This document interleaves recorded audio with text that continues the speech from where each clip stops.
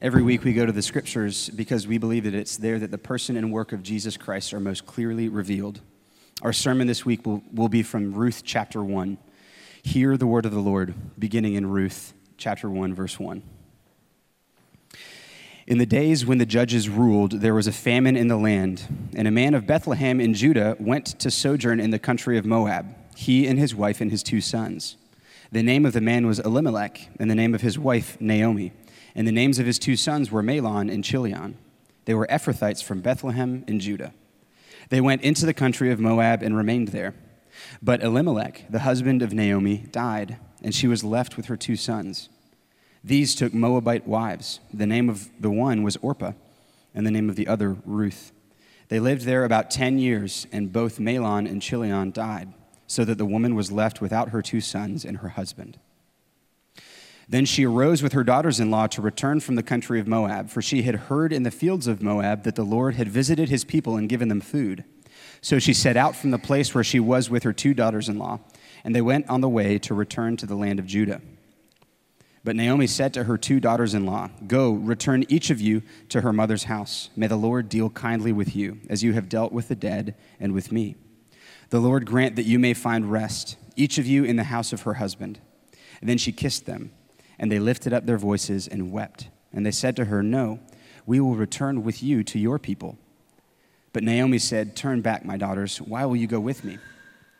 Have I yet sons in my womb that they may become your husbands? Turn back, my daughters. Go your way, for I am too old to have a husband. If I should say I have hope, even if I should have a husband this night and should bear sons, would you therefore wait till they were grown? Would you therefore refrain from marrying? No, my daughters. For it is exceedingly bitter to me for your sake that the hand of the Lord has gone out against me."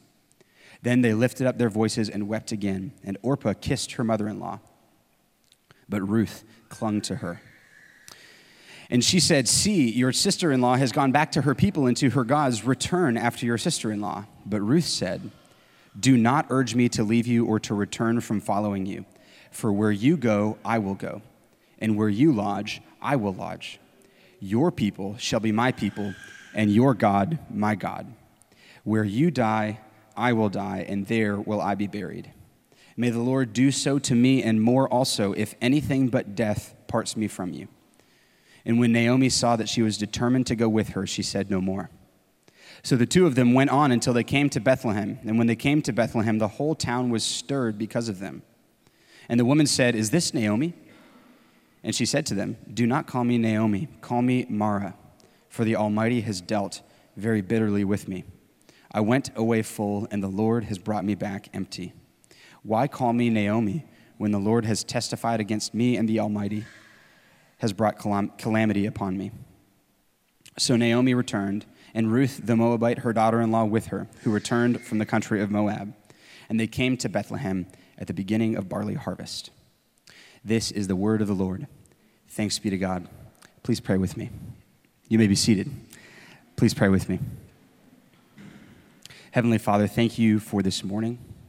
Thank you for this, your word. We pray that by your Holy Spirit, you would weave the truth of your story of redemption, the gospel, into our hearts more deeply. That as a result of our time here this morning, we would go away changed by your ministry to us. Thank you for Drew, your servant. I pray that you would bless his lips as he delivers the gospel to us in word, based on your word. In Christ's name we pray. Amen.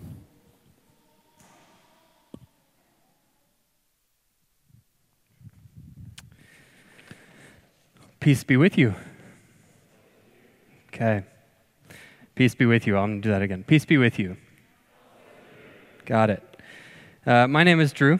I used to be one of the pastors here at Sojourn Heights. Over the past few months, my family has moved northward to organize a core team of people to plant Sojourn Oak Forest. All right. One thing I love about Sojourn is that we have always been a church-planting church. From the very beginning, we have had multiplication at the very heart and the very center of our vision and our strategy. But multiplication is bittersweet. It can be painful at times. And so on behalf of Sojourn Oak Forest, I wanted to say to you, Sojourn Heights, just thank you. Thank you for your faith and your generosity in sending. I pray we never stop growing. I pray this congregation never stops growing. And I pray we never stop sending. Okay? Well, the book of Ruth is fascinating. There is so much beauty and wisdom and meaning packed into these 4 short chapters. And it's tempting to read Ruth as a minor standalone story about some faithful individuals. But I think that's a misreading. Actually, this story unfolds some of the great themes of redemptive history. It redeems the broken past and gives new expression to God's faithfulness and character. The book of Ruth reminds us that despite whatever darkness surrounds us, God is still at work in the hidden details and the small acts of faithfulness. The purposes of God are progressing. Redemption is continuing to come. The kingdom is coming. But before we jump into Ruth chapter 1, we need to understand a couple bits of background information. All right, we need to understand one key concept, and we need to remember one key story. The key concept is the custom of levirate marriage. According to the levirate law, if a married man died before having children, his oldest surviving brother was expected to marry his widow and produce an heir. What was the purpose of such a custom? Well, in ancient societies, the situation of a childless widow was especially precarious.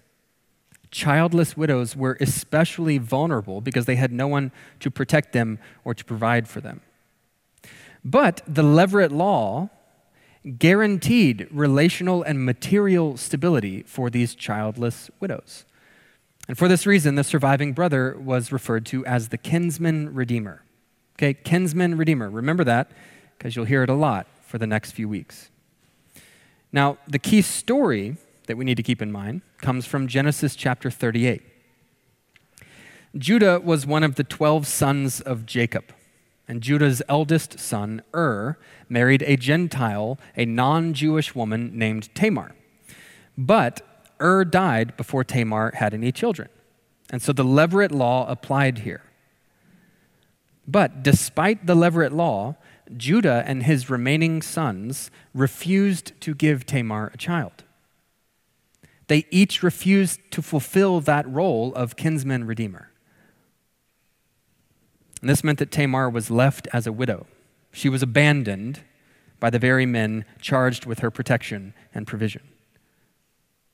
And so Tamar took matters into her own hands. One night after Judah had been drinking, Tamar tricked him into giving her a child.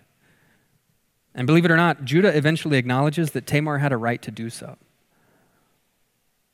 Nevertheless, at this point in the story, Judah and the tribe of Judah, they're buried in shame. Judah had been promised that the future king would come from his line. But according to the law, on account of Judah's sin, no king could come from Judah's line for 10 more generations. 10 generations. Okay, so why is this essential background information for the book of Ruth? Well, because the book of Ruth picks up on this narrative and transforms it. Like Tamar, Ruth is a Gentile woman, a non-Jewish woman. Like Tamar, Ruth is a widow, and she is seeking a faithful member of her husband's family to provide and to protect for her.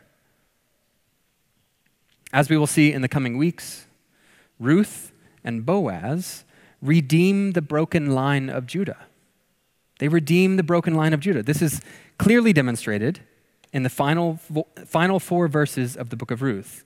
It's a genealogy. So from the son of Tamar to King David, the author of Ruth invites us to count 10 generations. In other words, the book of Ruth tells us that the king of Israel is coming, and he's going to be born in Bethlehem. So, with that background in mind, we can turn to Ruth chapter 1. And the first thing we learn in verse 1 is that this story takes place in the days when the judges ruled the nation of Israel. So the time of the judges was a time of anarchy and chronic disobedience amongst the people of Israel. There's a familiar refrain in the book of Judges. In those days, there was no king in Israel. Everyone did what was right in his own eyes. And there's a great deal of irony here, because the first character we're introduced to in the book of Ruth is named Elimelech, which means God is king. His name means God is king, and yet Elimelech turns his back on God, on God's people, on God's land of promise. We modern people probably don't think there's much wrong with leaving a place, especially to find work, right? Moving your family somewhere else to find work. But you have to remember that for Elimelech, the presence of God, the blessing and the promise of the covenant were inextricably tied to the land. They were inextricably tied to the land. So Elimelech is abandoning the promises of God. To leave the land of Israel for Gentile territory was an act of apostasy. And of course, it does not go well for Elimelech. His 2 sons take Moabite wives, but by verse 5, all the men are dead. And so we are left with 3 childless widows in need of a kinsman redeemer. Someone who will heed the Levirate law, someone who will protect and provide. And once again, these names are significant. The name Naomi means pleasantness. Her life has become anything but pleasant. That's why she wants to be called Mara, bitterness. The name Orpah means nape, or back of the neck. Orpah will eventually turn her back on Naomi. But the name Ruth, however, means friend. Ruth, unlike Orpah, faithfully binds herself to Naomi for better or for worse. According to verse 14, Ruth clings to Naomi. And this word cling is the same word used in Genesis 2:24 when Adam and Eve are said to hold fast to one another. So this is a very serious thing.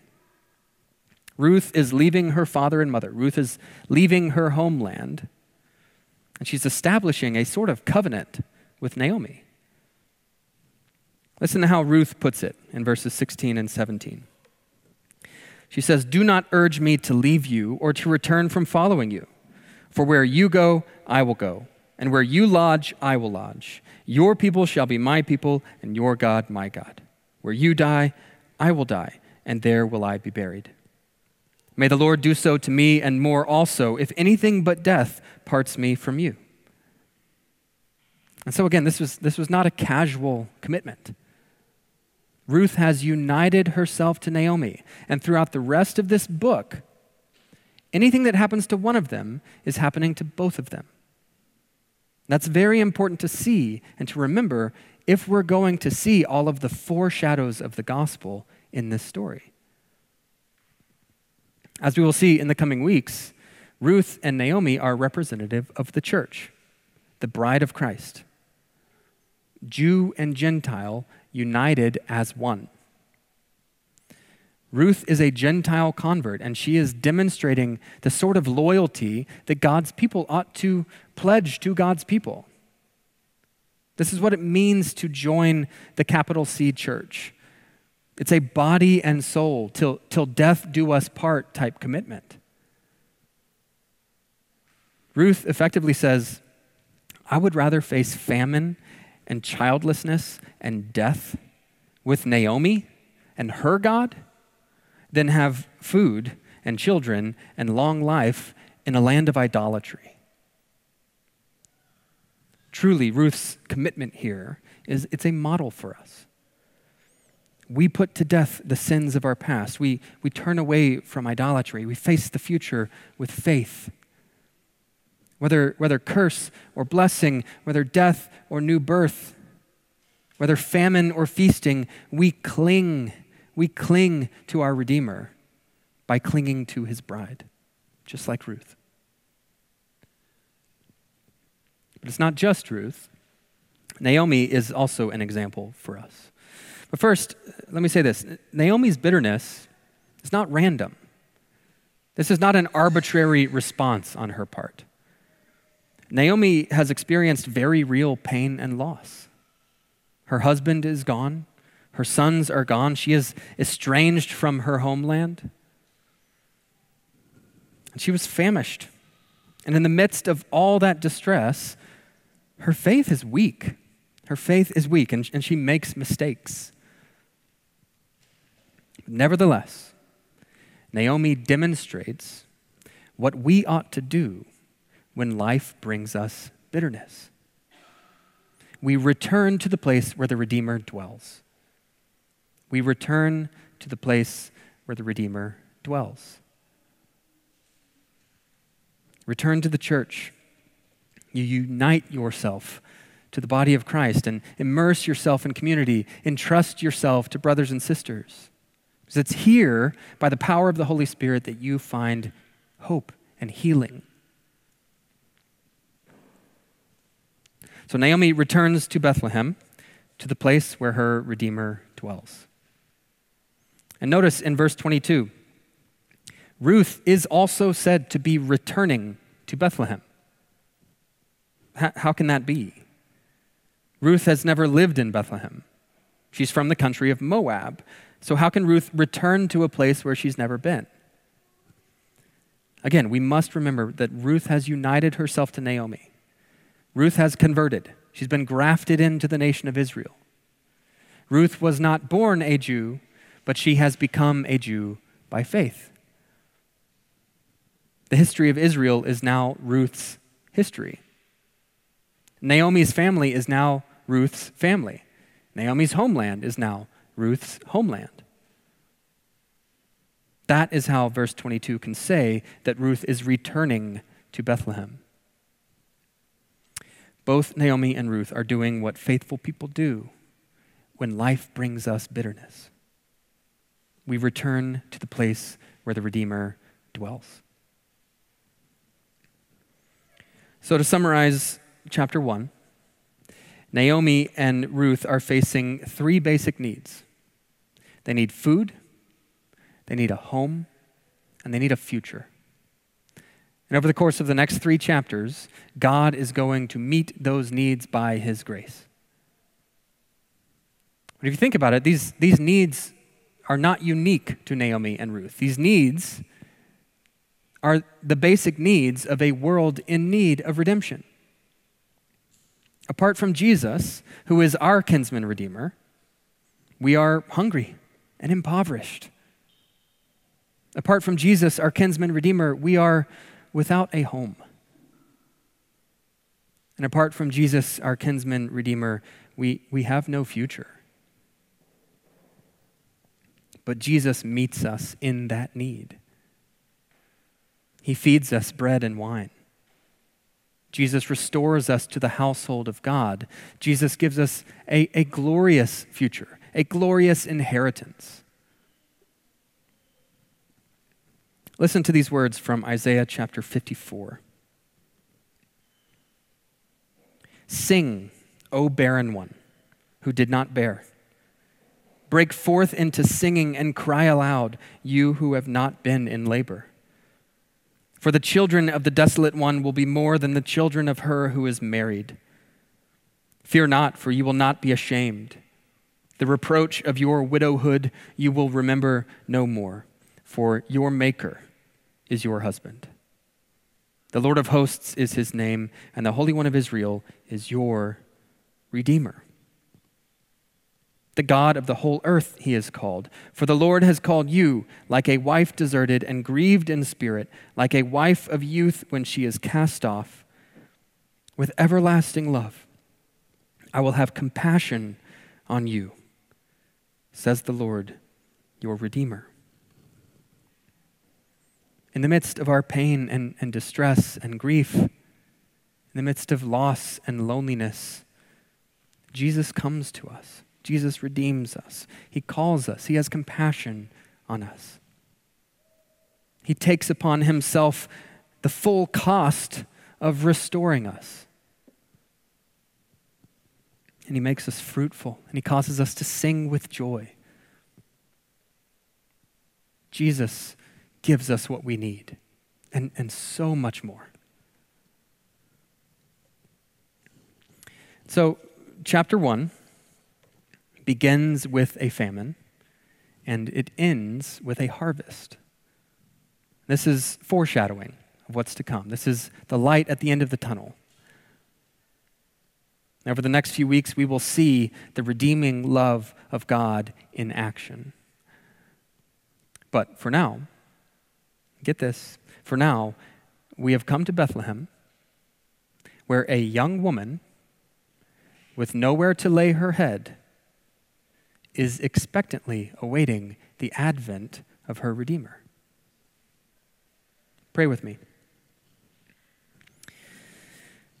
Heavenly Father, we thank you.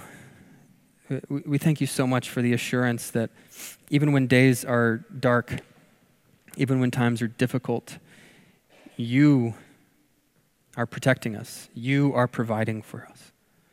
You are working in the hidden details, in the small acts of faithfulness.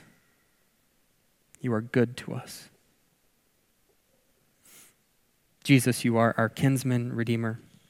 Thank you for paying that great price, the great price to redeem us and to restore us into right relationship with the household of God. And Holy Spirit, I ask that you would make us one as Naomi and Ruth are one. In the midst of our pain and our distress, teach us to return to the place where the Redeemer dwells. In the name of the Father, and the Son, and the Holy Spirit, amen.